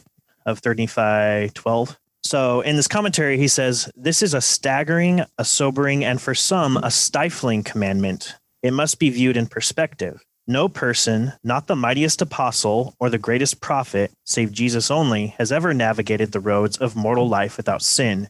No one but the Savior has done so in the past, and no mortal shall accomplish that task in the future. How then do we proceed? We are never justified, this is a quote, we are never justified in lowering the lofty standard held out to followers of the Christ. Nor are our actions or attitudes approved of God if we suggest that the Savior did not mean what he said when he called us to the transcendent level of perfection. Our task is not to water down the ideal, nor to dilute the directive. Rather, we must view our challenge with perspective, must see things as they really are, but also as they really can be, close quote. That's Robert L. Millett from By Grace Are We Saved, page 89. And then they go on to explain, some have attained perfection in the sense that they did all that was commanded them, in the sense that they gave themselves wholly to the accomplishment of the will of the Lord. Specific persons like Noah, Shem, Ham, Japheth, and Job are named in Scripture as those who became perfect in their generation. President Brigham Young explained that, quote, we all occupied diversified stations in the world and in the kingdom of God. Those who do right and seek the glory of the Father in heaven, whether they can do little or much, if they do the very best they know how, they are perfect. Be perfect as ye can, for that is all we can do. To be as perfect as we possibly can, according to our knowledge, is to be just as perfect as our Father in heaven is. He cannot be any more perfect than he knows how, any more than we. When we are doing as well as we know in the sphere and station which we occupy, here we are justified. Close quote. And that's from Deseret News Weekly, 31st of August, 1854. So they point out that we are commanded to be perfect. So not to be, and I think that's in contrast with what they're saying in the video, because in the video they're saying we're not actually called to be perfect. We're called to be loyal. We're called to be faithful to this covenant path. But they're admitting here, and that's kind of what I've been taught, is in the past that the LDS leaders taught that no, the commandment is to be morally perfect. But at the same time, Brigham Young goes to say, well, it's also dependent on your knowledge and your sphere and your capacities, things like that. So the standard of perfection is also kind of changing. You know what I mean? So it's like they say Jesus called us to be absolutely perfect, but, you know, at the same time, the perfect is different depending on who you are. So I think that's kind of a little bit of inconsistency there. And then when we're talking about from this video, they're saying, at least in the first part, like we're supposed to be loyal. We're supposed to be faithful. That's perfection. So as long as we're staying on the path, you know, we're staying on the tracks, we're perfect. So I see kind of an inconsistency there, especially when you look at just the text of the scripture from Matthew 5. I was going to kind of bring up, it's from the Greek word teleos, sorry. And so the definition is having reached its end, being complete or perfect, you know, so basically all translations say be therefore perfect or be perfect or you shall be perfect, something like that. It can connote also being complete, fully grown or fully matured, things like that. And so one thing that I bring up with LDS is I say, okay, we agree it's important to follow the commandments. We love Christ. We should follow the commandments, right? We're on that same page. Jesus is commanding you to be perfect. How do you, as Latter-day Saint, how are you fulfilling that command? And I asked several Latter-day Saints that, and I didn't get a straight answer. They kind of pushed it back on me and said, well, I won't go into that, but they kind of pushed it back on me in my position. And I said, no. I'm not saying that I and myself am working to be perfect. I am perfect because I am justified through faith in Christ by the grace of God. And the perfect righteousness of Jesus' entire life, that positive righteousness has been credited to me. So like David, like you're talking about, like having the robes of righteousness placed on you. When God sees me and when God sees every true believer, he sees the perfect righteousness of Jesus. And that's the only way we can keep that commandment. That's what imputed righteousness is. It's not about staying on the path or, continuing to do or continuing to try as hard as you can to keep all the commandments. It's having that perfect righteousness of Jesus applied to us. Because if we try to do it on our own, like Paul said, you've got to keep all the law if you want to be perfect. You've got to do all of it. But that's obviously impossible. So the really only way to be saved is to have Jesus' righteousness credited to us. And when we look at Romans chapter 5, verse 1, Paul says, therefore, since we have been justified through faith, we have peace with God through our Lord Jesus Christ. So since we have been justified being a past reality, something that happened through faith, we now have a continuing peace with God. It's a amended relationship. When we're united to Christ, that enmity between God and man, it's gone. We're completely united to Christ, his righteousness, and we have the Spirit of God in us. So there's unity with the believer and Jesus. And so, and yeah, I agree that the discipleship is important. We do need to strive to follow Jesus. We need to follow his commands, follow his example. But at the moment of belief, everything that we need, or every commandment that we should have kept that we broke, everything sinful that we did, all of that is forgiven. And we are promised eternal life and we have peace with God. Yeah. Thank you for that, Matthew. I'll just say amen. And if you think about it, we've talked a little bit about what, the distinction that they make between Matthew 5:48 and 3 Nephi 11:48, 12:48, 13:48. Which one is it? But in any case, the difference being 12:48. So the difference being that, in the Matthean version, Jesus says, be therefore perfect, even as your Father, which is in heaven, is perfect. And in 3 Nephi, he's represented as saying, be therefore perfect, even as I, and your Father in heaven is perfect, right? So he's adding himself into the equation in the 3 Nephi version. And Taylor, he starts out this video talking about perfectionism and that's not necessary. And we don't need to view ourselves that way. We don't have to try to be perfect. And yet when they kind of undercut all of that, when they talk about 3 Nephi 12:48 and kind of make the point that Jesus wasn't fully perfect until he had been completely obedient to the commands that God had given him to give his life on behalf of humanity. And that once he had done that, then he was perfect. And he could make that claim of himself that be ye therefore perfect, even as I. And so it's almost like they undercut and say, see, even Jesus had to be perfectly obedient to what the Father had given him.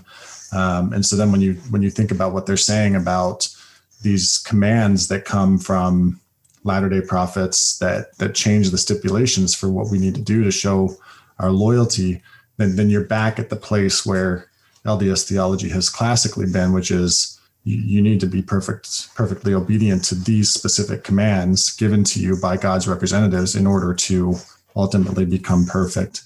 So, David, you want to say something on that before we go on? Yeah. So there's just, I kind of, growing up LDS, me and Michael were probably similar where, we'd have struggles, whatever it may be, and constantly finding ourselves less than perfect. And maybe beating ourselves up a bit. I found a lot of sympathy growing up with Nephi. Here's Nephi, star of the Book of Mormon, building a ship, being led to Ur, shocking his brothers through the power of God. I mean, some crazy miracles, seeing angels. And 2 Nephi 4, I call this what do I call it? The Psalm of Nephi. Anyways, it's like he's just like beating himself up. When I desire to do good, I'm encompassed about because of the temptations and the sins which do so easily beset me. Oh, wretched man that I am. The 2 Nephi 4:17. And he's kind of going on about, how unworthy he is, which I think is something that no matter where you are in the gospel as an LDS, you can always find something that you can whatever the sin is or whatever the lacking is, we didn't give gratitude, or we didn't do a family home evening, or we didn't do ... whatever it might be. We're right there with Nephi, wretched man that we are. But I love what he says in verse 19, and then he kind of goes on and says it again at the end. I turned it. Verse 19, he says, 2 Nephi 4:19, and when I desire to rejoice, my heart groaneth because of my sins. Nevertheless, I know in whom I have trusted. And then at the end, he talks about how he trusted in Jesus. Verse 30, oh, my heart, cry unto the Lord and say, oh, Lord, I will praise thee forever. 31. Anyways, but it's kind of that thing, like as we're following this path, what I would want to call just the path of discipleship, we are going to fall short. We are going to fall. We're going to make mistakes. We're going to trip along the way. But we can look back and say, I know in whom I have trusted. And we should be able to have that complete trust in the Savior and his atonement. All right. Thanks, David. Any thoughts on that from you, Michael or Matthew, before we go on to talking about Tyler's input in the video? All right. So the bulk of the video is teaching presented by Tyler Griffin. He focuses on the Beatitudes as an 8-step process that, quote, leads to perfection. He even draws them out as stair steps on the whiteboard. Step 1, he says, you must be poor in spirit by recognizing the gap between you and perfection. Step 2, he says you must mourn by recognizing that you are not who you need to be. Step 3, you must be meek by being willing to submit to all things the Father shall inflict upon you. Step 4, you must hunger and thirst by being driven to actively pursue God's will. Step 5, you must be merciful to others and yourself to continue to progress on the covenant path. Step 6, you must be pure in heart by having pure intentions in progressing along the covenant path. Step 7, you must be peacemakers by spreading the goodness and light and revelations that you've found along that covenant path with others. And step 8, he says you will be persecuted when you follow the covenant path. So what did you guys think about the way Tyler taught the Beatitudes in the video? So I thought that a lot of these steps were redundant, that they were kind of the same thing said a couple of times, and I didn't understand why he was saying that they were different steps. For instance, so like steps 1 and 2, I thought were what I would classify as being the same thing. You must be poor in spirit, recognizing the gap between you and perfection. And then step 2, you must mourn by recognizing that you are not who you need to be. To me, sounds like it's pretty much the same thing. And then being meek, submitting to the Father. And after that, hungering and thirsting after righteousness is just, to me, it sounds like a sanctification process. But I think trying to say that all of these steps are what you have to do in order to reach perfection doesn't make a lot of sense, especially because some of these things may happen before others. Like step 8 is being persecuted. And it's like, well, what about people who are not even members of the church who are persecuted? David and I, we have ancestors who were French Calvinists, and they were massacred. So does that mean that they were perfect? According to this video, it sounds like they were, even though Mormonism disagrees very heavily with Calvinism. And so it doesn't really work, I think. But I'm curious on you guys' thoughts. Yeah, do you want to go first, David? Sorry, go ahead. Oh, yeah. Thank you. Appreciate that. So I have kind of mentioned my thoughts on this a little bit already. But I do agree with you, Michael, that in the terms of the Sermon on the Mount, that these things are not necessarily, like, it was interesting to think of this as being tied into repentance. And he did mention that this is kind of a continual cycle. So, you might get to persecution and peacemaker on one subject, like maybe you're the peacemaker with family history or something. You get those old people that's all they seem to be able to talk about. But, they're driving in the car or they're picking up their phone, they can't figure out how to answer, and they start thinking bad words. There's different levels. I don't remember where I was going with that.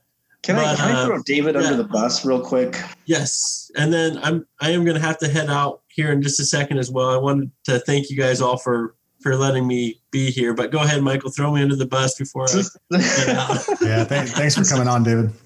Yeah, we appreciate it. I thought it would be kind of an interesting thing bringing a real live Latter-day Saint on to discuss this, because we can talk about LDS doctrine all the time, but I think there's just a little bit more weight to it when we have a real practicing faithful Latter-day Saint to talk about it with sometimes.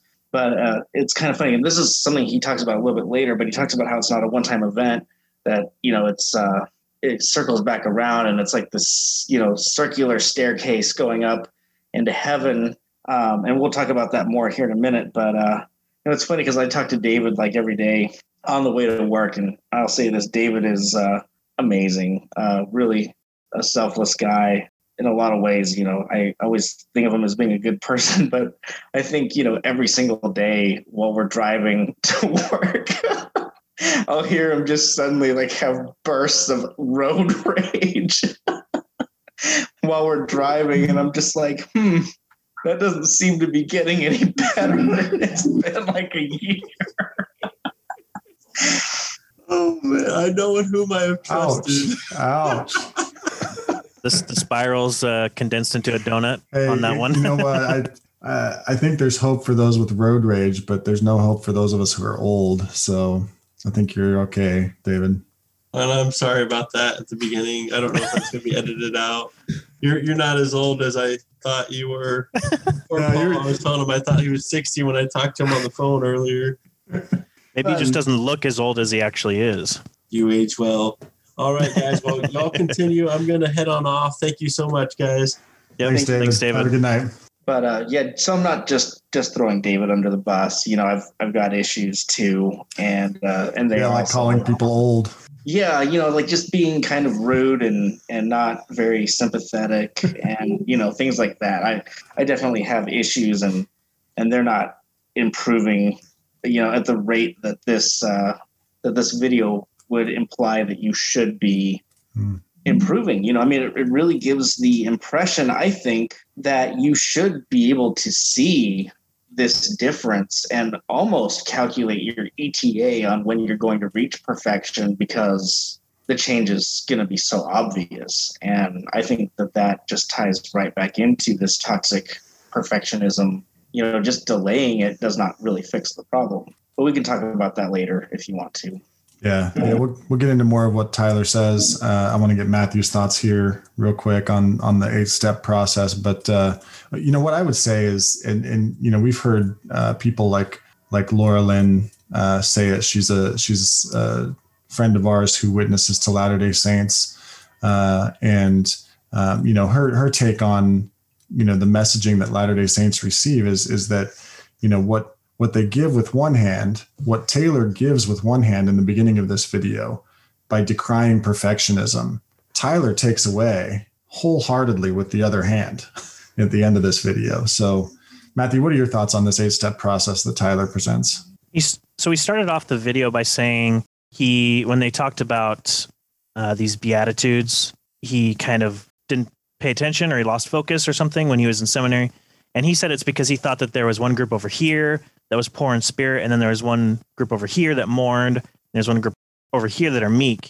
And so I agree with him that his conception of what the Beatitudes are was skewed, and he admits this also. But I don't agree with his step of taking it, well, this is now a ladder, that Jesus is saying step 1 is this, step 2 is that, because you could kind of interchange all of them. It doesn't really necessarily follow that step 1 automatically leads to step 2. It's like you could move step 1 to step 5 and step 4 to step 7 or whatever, and it would be kind of the same thing. It's kind of like the same problem with Star Wars Episode 1, where Yoda says fear leads to anger, anger leads to hate, hate leads to suffering. But you could also say that suffering leads to fear, fear leads to hate, and what's the other one? But you know what I'm saying? Like, they're kind of interchangeable. So it's like, to say that this is a step-by-step process that Jesus gave didn't really follow for me. Okay, good. I thought you were going to say that each of the Star Wars episodes are interchangeable, but I know that's not your position. So no, definitely not. Definitely not. And we're just not going to talk about anything after episode 6. Basically, nothing happened after episode 6. But Wow, that's where you are now. Huh? All right. But the That's where you are now. Mandalorian- Huh? All right. Oh, the Mandalorian. Man, I forgot about that. How's that going to work out? I don't know. I'm still disappointed to find out that it wasn't Baby Yoda the whole time. So yeah, All so we're gonna have to set you straight there, Michael. I'm gonna have to set you the entire Star Wars timeline. I'm gonna test you on it next time. So you weren't swayed by my suggestion that he is Baby Yoda reincarnated? No, I mean, Because they were both at the Jedi Temple at the same time. How do you know? Because he was born 41 years before the Battle of Yavin. Don't ask me how I know that. I just know that. Paul, weren't you there? I mean, And there it is. There it is. See, I thought when David came on and was like, man, I thought you were an old man. I went straight to, oh, that's just because Michael's always razzing me about that. But no, he's like, no, I just legitimately thought you were old. well, I mean, you probably thought you were the same Paul that wrote the New Testament.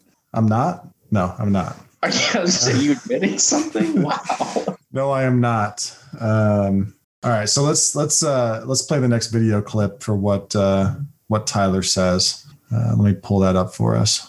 Nobody wants to be persecuted, but you'll notice in a fallen world, when you're doing this kind of thing, it will draw attention and you will find persecution. And ironically, sometimes the persecution comes from loved ones who are closest to you. Sometimes it comes from people who should treat you better. And ironically, at a deeper level, sometimes the persecution comes once again from that person in the mirror who expects perfectionism, not a process that leads to perfection. You'll notice 8 steps. We went from where we are to where we're almost there. You just do this once and you're good, right? There's this little factor right here, this greater gap. Brothers and sisters, this is not a one-time event. Discipleship, the covenant path, it's not an event.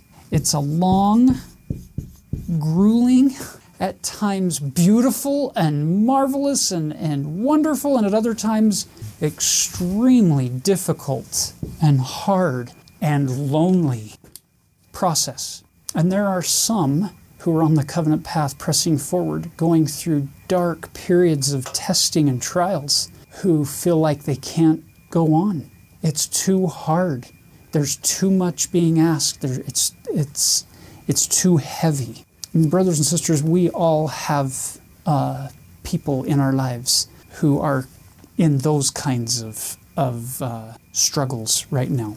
Part of our role is to be a peacemaker, to not condemn them or judge them for their struggles or their trials of faith, whatever they may be, but to love and to encourage and to support and to be with them until God sees fit in His timing to shine the light once again into their life and to illuminate their path forward as they continually struggle forward. All right, guys, what do you think about that portion of the video there? I have a really hard time with that portion of the video. It's kind of like, we said that the covenant is all about being loyal to God and not perfectionism. And then this is the part where it's like, well, actually, it's all about perfectionism.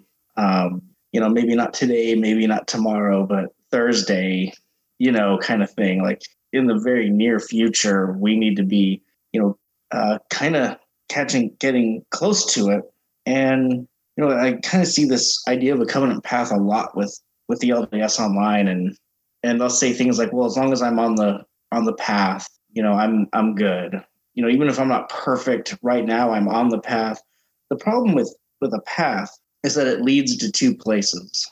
And if you're facing the wrong way, and he talks about these people that are going through these struggles, and I would assume that means that they are going down the staircase and not up. And so I would think that they have to make that ground back up. And so you're not really going anywhere if that's the case. If you're stagnant for a while, if you are backtracking, then those gains that you are actually making are they're losses.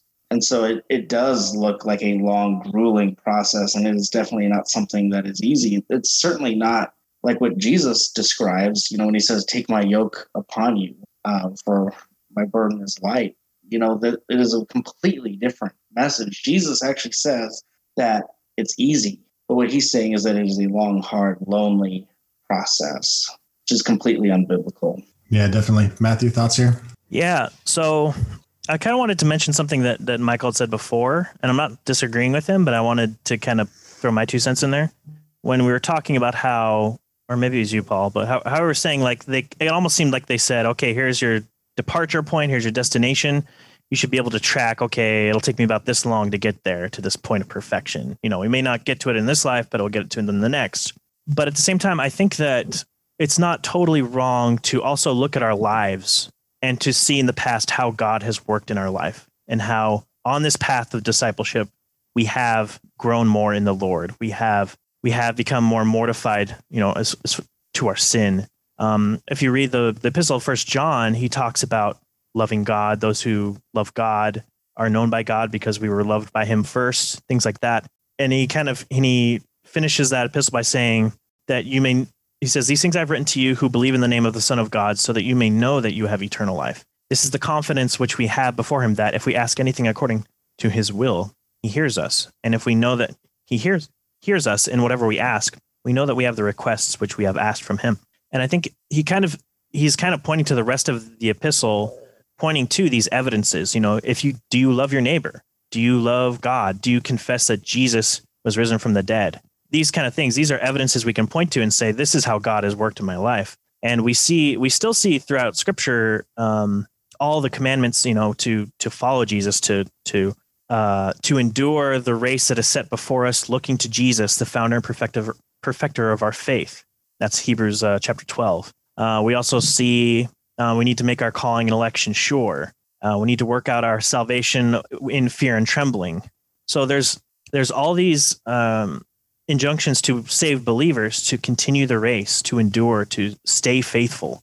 And the temptation to turn away from the faith would have been very strong back then. Like, I'm a full believer that whomever Christ saves, he will keep them in the faith. He's the author, the perfecter, the finisher of our faith. But one of the ways that the means that God uses to keep us, to keep us on the path is these commandments, is the word of God, is the means of grace. And so, so I'm not against a lot of what he said here. I actually agreed with a lot of what he was saying in terms of repentance, turning away from sin and toward Christ.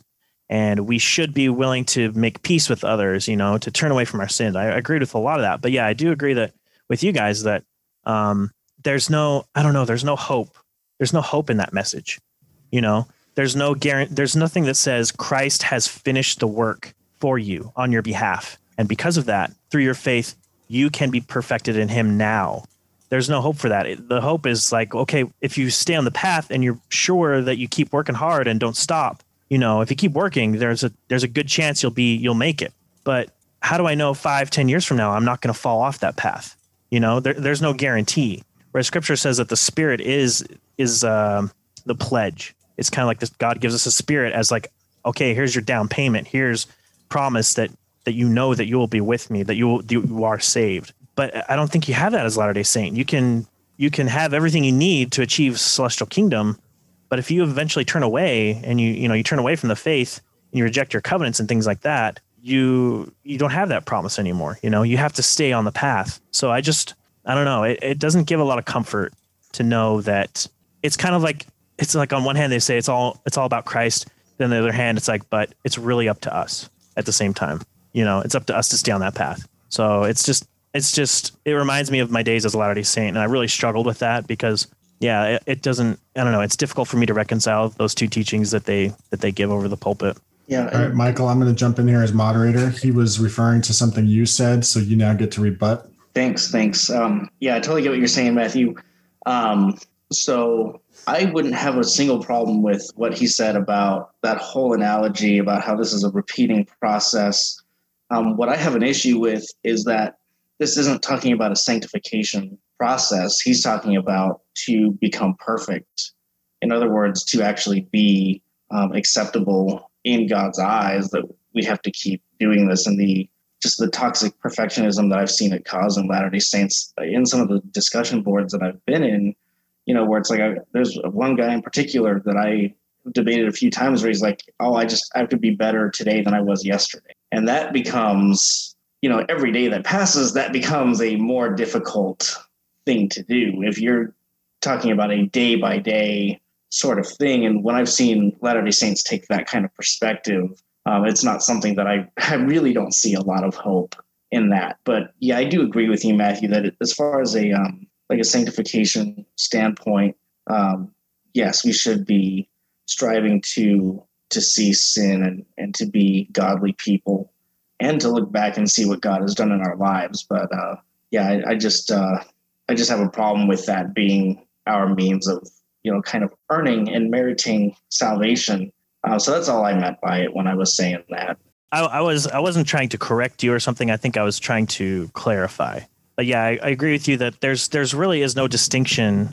At least I don't know, the position that David shared with us, I don't think is the standard LDS view. I don't think so either.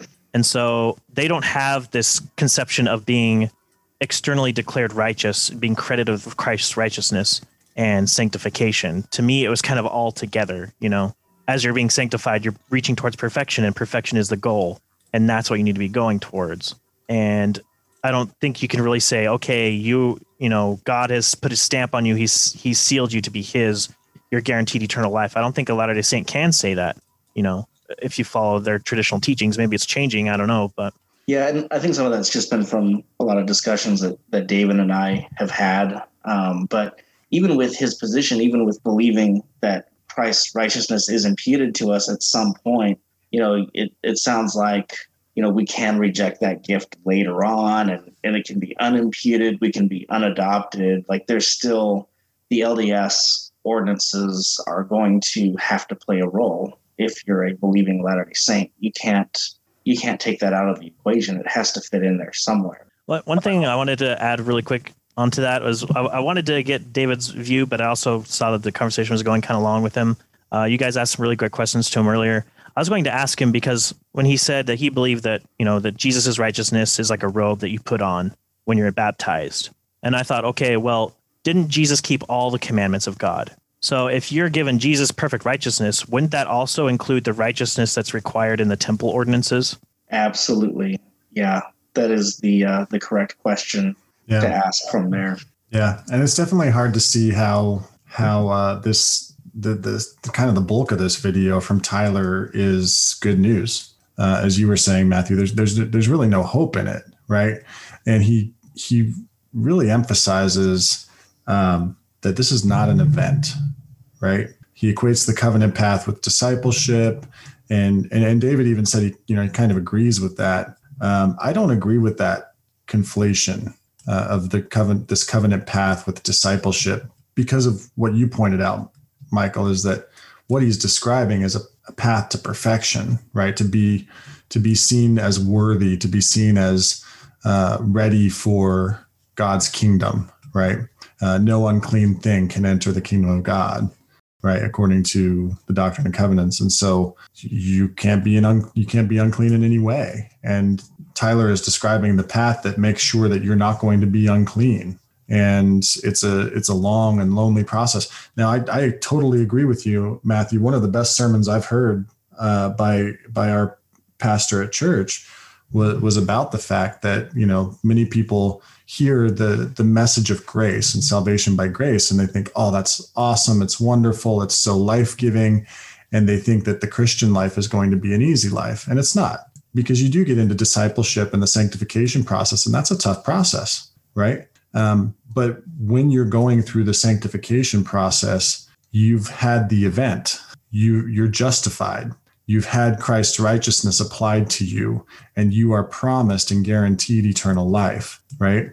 And so, we talk about being born again. When you're born again, you're a babe, and you can't do anything to bring about. You're kind of helpless, right? And there's meaning in that metaphor of being born again. So, do I agree with some of what Tyler said here? Yes. But ultimately what he's presenting, what he's shoehorning in here is the LDS view, which does require perfectionism. Yeah, that's great. Yeah, I was I agree with you totally. It's like I could agree with portions of it, but it's in a completely different context. So that context really shapes and informs the entire conversation. It's like if you hear one person talking on a phone and you hear them saying some things, oh yeah, that makes sense. I agree. Such and such leader, he's a good guy. And then you hear the other, but if you were to hear the other side of the conversation and they're talking about some other completely different person, you're like, oh, well, never mind. That's, I don't agree with that. So it's kind of the same thing. It's like, I can agree with some parts of it, but it's like, it's just tweaked so slightly, ever so slightly to make it a different gospel. Yeah. Yeah. And it really comes home when you tie in the fact that they set this up with this idea of Jesus kind of reconfiguring the requirements in the Sermon on the Mount, and then throwing in there as Latter-day Saints, they say we have modern day prophets who do a similar thing. Right. So when are the requirements going to stop being shoveled upon the shoulders of Latter-day Saints? And, when I just find it interesting, when Tyler's describing the way that people feel, there's a reason they feel that way. It's because the LDS gospel isn't the good news. So, all right, let's watch this last final clip from the video and comment on it, and we'll close for the night. Let me pull that up. Now, you ready for this? What was the promised blessing for those who were persecuted for his name's sake? It says, for theirs is the kingdom of heaven. That's interesting. Theirs is the kingdom of heaven. That rings a bell. You've heard that before. Look back at verse 3. Blessed are the poor in spirit who come unto me, for theirs is the kingdom of heaven. I wonder if it's possible that Christ connected this first and this eighth step outcome in such a way to say, this isn't a one-time event. This is actually a very long, repeating process. You do it again and again and again. And just when you get here, persecution makes you aware of other gaps that you have, other things that need to be worked on, that you can then feel bad about appropriately, turning to the Lord to be comforted, turning to His will, seeking to find and know His will, being willing to forgive you and others who are struggling with these things you're working on for the right reasons, spreading the peace that you've found. And the process goes on and on through time. Bringing us back to something we talked about clear back in 2 Nephi 31, that discipleship really is going in circles. A lot of people grow weary in the church, feeling like they're just going in circles, doing the same things over and over and over again. They are, but they should be doing them at different levels as they progress. It's a plan of progression on the covenant path. All right, guys, it's a plan of progression on the covenant path. What do you think about that? I was looking at the picture of the staircase, and I was thinking, man, what happens if you fall from that top stair? That is really going to hurt. I mean, it's already painful enough climbing all the way up there. It just seems like it's too much risk and not enough reward. Yeah. And I almost feel like, the saying, a Hollywood screenwriter couldn't come up with this. Like they even show that image of the endless staircase. I mean, it is so classic, right? And he talked earlier about how hard it is. And it's like, man, the Christian life and sanctification and discipleship, it's not easy, but where's the hope in this message? Yeah, it really is like, hey, this is, Jesus did it, so you've got to do it too. It's your turn now. It's up to you to walk this never-ending staircase. And what I hear from a lot of Latter-day Saints is they say, well, we don't have to finish it in this life. That's kind of like the one hope that they have is like, well, I just got to do the best I can now, and I'll have eternity to work that out. But that almost sounds like purgatory, right? The Roman Catholic view of purgatory, where you've got to purge all these sins for decades, centuries, thousands of years, who knows how long. I don't want to be, repenting of every last little itty bit of sin that I've got that I probably committed when I was 2 years old. And you know what I mean? Like working out my salvation in the sense of like achieving perfection by my works. You know what I mean? Like I'll never get there. Like I'm a hopeless cause, So I really struggle with that. Yeah. Michael, any thoughts here? Aside from that, I mean, not really. I think Matthew hit it right on right on the head. You know, I see Latter-day Saints say that all the time too. Like, well, in the next life, I will be perfect. And I usually ask them, like, well, is it easier to repent in the next life, or is it harder? They always say it's harder in the next life. And so then I say, well, what hope do you have of accomplishing it there if it's harder and you can't do it in this life? I mean, to me, it just sounds like a really hopeless proposition. And it is so freeing not to have to hold on to that anymore. I mean, I was, it's a pretty bad place when you, as a Latter-day Saint, realize you're not going to make it in this life. And it's like, man, even with however many years I think I still have, whether it's 30 or 40 years, you know, based on how well I'm doing, I'm not going to make it before I die. And it's a weight that, you know, nobody should have to carry. And I really pray that the LDS people will come to understand the gospel and have that weight lifted off of them someday. Yeah. I'm glad we got to have David on and get his thoughts and let him kind of interact with us on these topics. I wanted us to do this show in response to this video because my sister had sent it to me. I want my sister to know that I love her. I want her to know the joy and the peace and the ultimate knowledge that comes with knowing Christ as Savior and knowing him in a relationship that is saving, that gives you that peace and that joy. I know, Matthew, you kind of alluded to in your comments just now to Philippians 2:12. I want to read that out, and I want to include verse 13 because a lot of times Latter-day Saints will throw Philippians 2:12 out there. You know, like, yeah, you've got to work out your salvation with fear and trembling. You know, fear and trembling because you might not make it. You know, kind of use of that passage. I want to read out what that passage actually says. So Paul here says, "So then, my beloved, just as you have always obeyed, not as in my presence only, but now much more in my absence, work out your salvation with fear and trembling." And in verse 13, it says, "For it is God who is at work in you, both to will and to work for his good pleasure." I love that passage. And when I first saw that passage in totality, with verse 13 included, and realized what Paul is actually saying there, that the fear and trembling comes not from a fear of not being able to perfect oneself, but rather from the knowledge that it is God who is working in you, and that should induce righteous fear and trembling to realize that we are temples of the Holy Spirit and what that actually means, and the peace that brings, knowledge that the event of Jesus on the cross taking upon himself our sins and paying that debt, and now we're clothed in his robes of righteousness. That event has taken place. That's peace. That's knowledge. That is the gospel, and that is something that is absent from this video. Yeah, I was going to point out too that I read Romans 5:1 earlier, but I didn't. If you go on and read and continue on that, and thank you, Paul, that was beautiful. Thank you. I just wanted to mention quickly that. So I read verse 1 where it says, "Therefore, since we have been justified by faith, we have peace with God through our Lord Jesus Christ. Through him, we have also obtained access by faith into this grace in which we stand, and we rejoice in hope of the glory of God."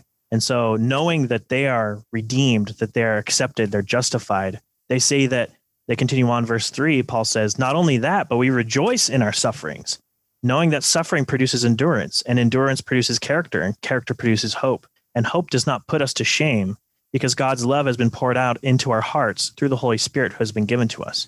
So we don't see trials as like, okay, part of this process to make us perfect, to hopefully eventually reach this goal. We rejoice in sufferings, knowing that we receive sufferings because we have been accepted of God. We are children of God, so that it's just, part of a stepping stone to get to a better place. It's like, yes, we struggle, Christians struggle, but at the same time, we have hope. We know Christ is our Savior. And I felt like when I was Latter-day Saint that when I was trying to reach God, I was not only struggling against my sin and the sin of the world, but I was struggling against God. I felt like I was trying to prove myself to him, and I didn't have anybody on my side. But we know that we have a perfect mediator, a perfect Savior in Christ. I just wanted to touch on John chapter 1 as well. starting in verse 6, or I'm sorry, verse 9. The true light, which gives light to everyone, was coming into the world. He was in the world, and the world was made through him, yet the world did not know him. He came to his own, and his own people did not receive him.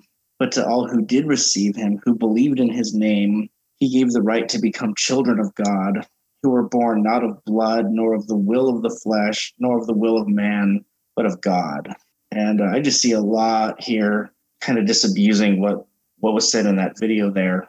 First of all, that when we believe in his name, we have the right to be the children of God. It is so simple. It just happens right there at believing in his name. It is not through the will of blood, the will of the flesh, the will of man. It is not through this striving and working to achieve something or to merit it. It is by the will of God. And what really strikes me about this verse is it's just that we become children of God. We are members of his family. And, none of us who have children, just because that child backslides in some way, we're not going to say you're not part of the family now. That child remains a member of the family, even if they are going through something and trying to become better people or struggling with something. And I see that with the gospel, with how God actually deals with us is he doesn't take his righteousness back. He doesn't unadopt us until we get our act together. We are assured that salvation through him. And, he's got us in a grip of iron and he doesn't let go. And to me, that's what the good news really is. It's not that there's this giant staircase that I have to go up. It is that I have a God, a sovereign God who has me in the palm of his hand. And so what is there to fear? Yeah, beautiful. And Matthew, thanks for revisiting Romans 5. That was beautiful as well. I'm reminded, Michael, on that last point you ended on about, I don't have to climb that long spiral staircase. I'm reminded of Jesus's words that he will lift him up on the last day, right? It's not a staircase we climb. When we're in Christ, he will lift us up. Amen. Amen. Good stuff, guys. We thank you for tuning into this episode of the Outer Brightness Podcast. We'd love to hear from you. Please visit the Outer Brightness Podcast page on Facebook. Feel free to send us a message there with comments or questions by clicking Send a Message at the top of the page, and we would appreciate it if you give the page a like. We also have an Outer Brightness group on Facebook where you can join and interact with us and others as we discuss the podcast, past episodes, and suggestions for future episodes, etc. You can also send us an email at outerbrightness@gmail.com. We hope to hear from you soon. You can subscribe to the Outer Brightness podcast on Apple Podcasts, CastBox, Google Podcasts, Pocket Casts, Podbean, Spotify, and Stitcher. Also, you can check out our new YouTube channel, and if you like it, be sure to lay hands on that subscribe button and confirm it. If you like what you hear, please give us a rating and review wherever you listen and help spread the word. You can also connect with Michael the Ex-Mormon Apologist at FromWaterToWine.org, where he blogs, and sometimes Paul and Matthew do as well.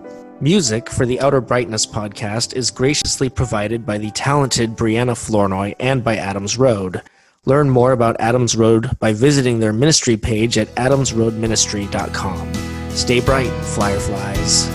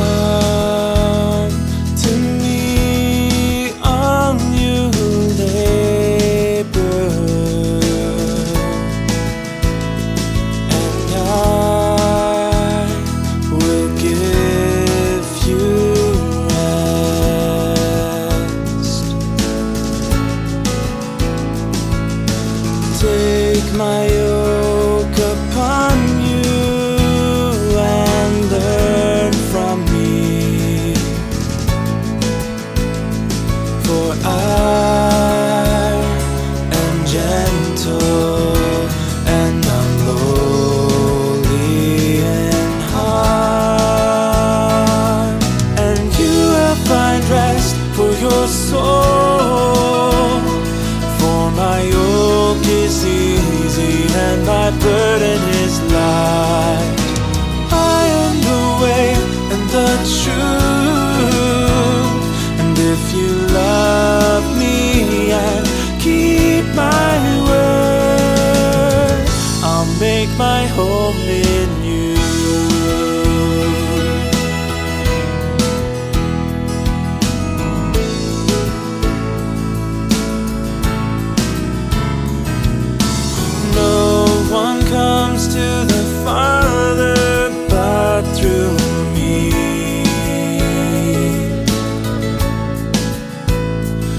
there's nothing and no one else to believe. I stand at the door you're hiding behind. Can you hear me? I'm knocking. Won't you let me inside? And you will find rest for your soul. For my yoke is easy and my burden is light. I am the way and the truth. And if you love me and keep my word, I'll make my home in you. I gave my life to set you free.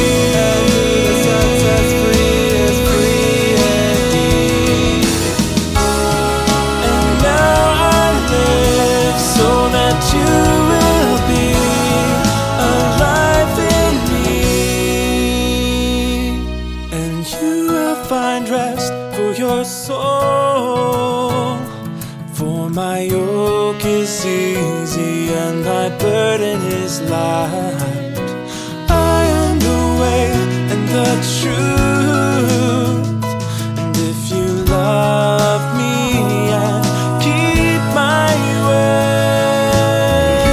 word, then you will find rest for your soul.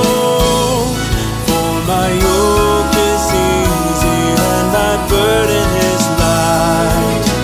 I am the way and the truth. And if you love me and keep my word, I'll make my home in you.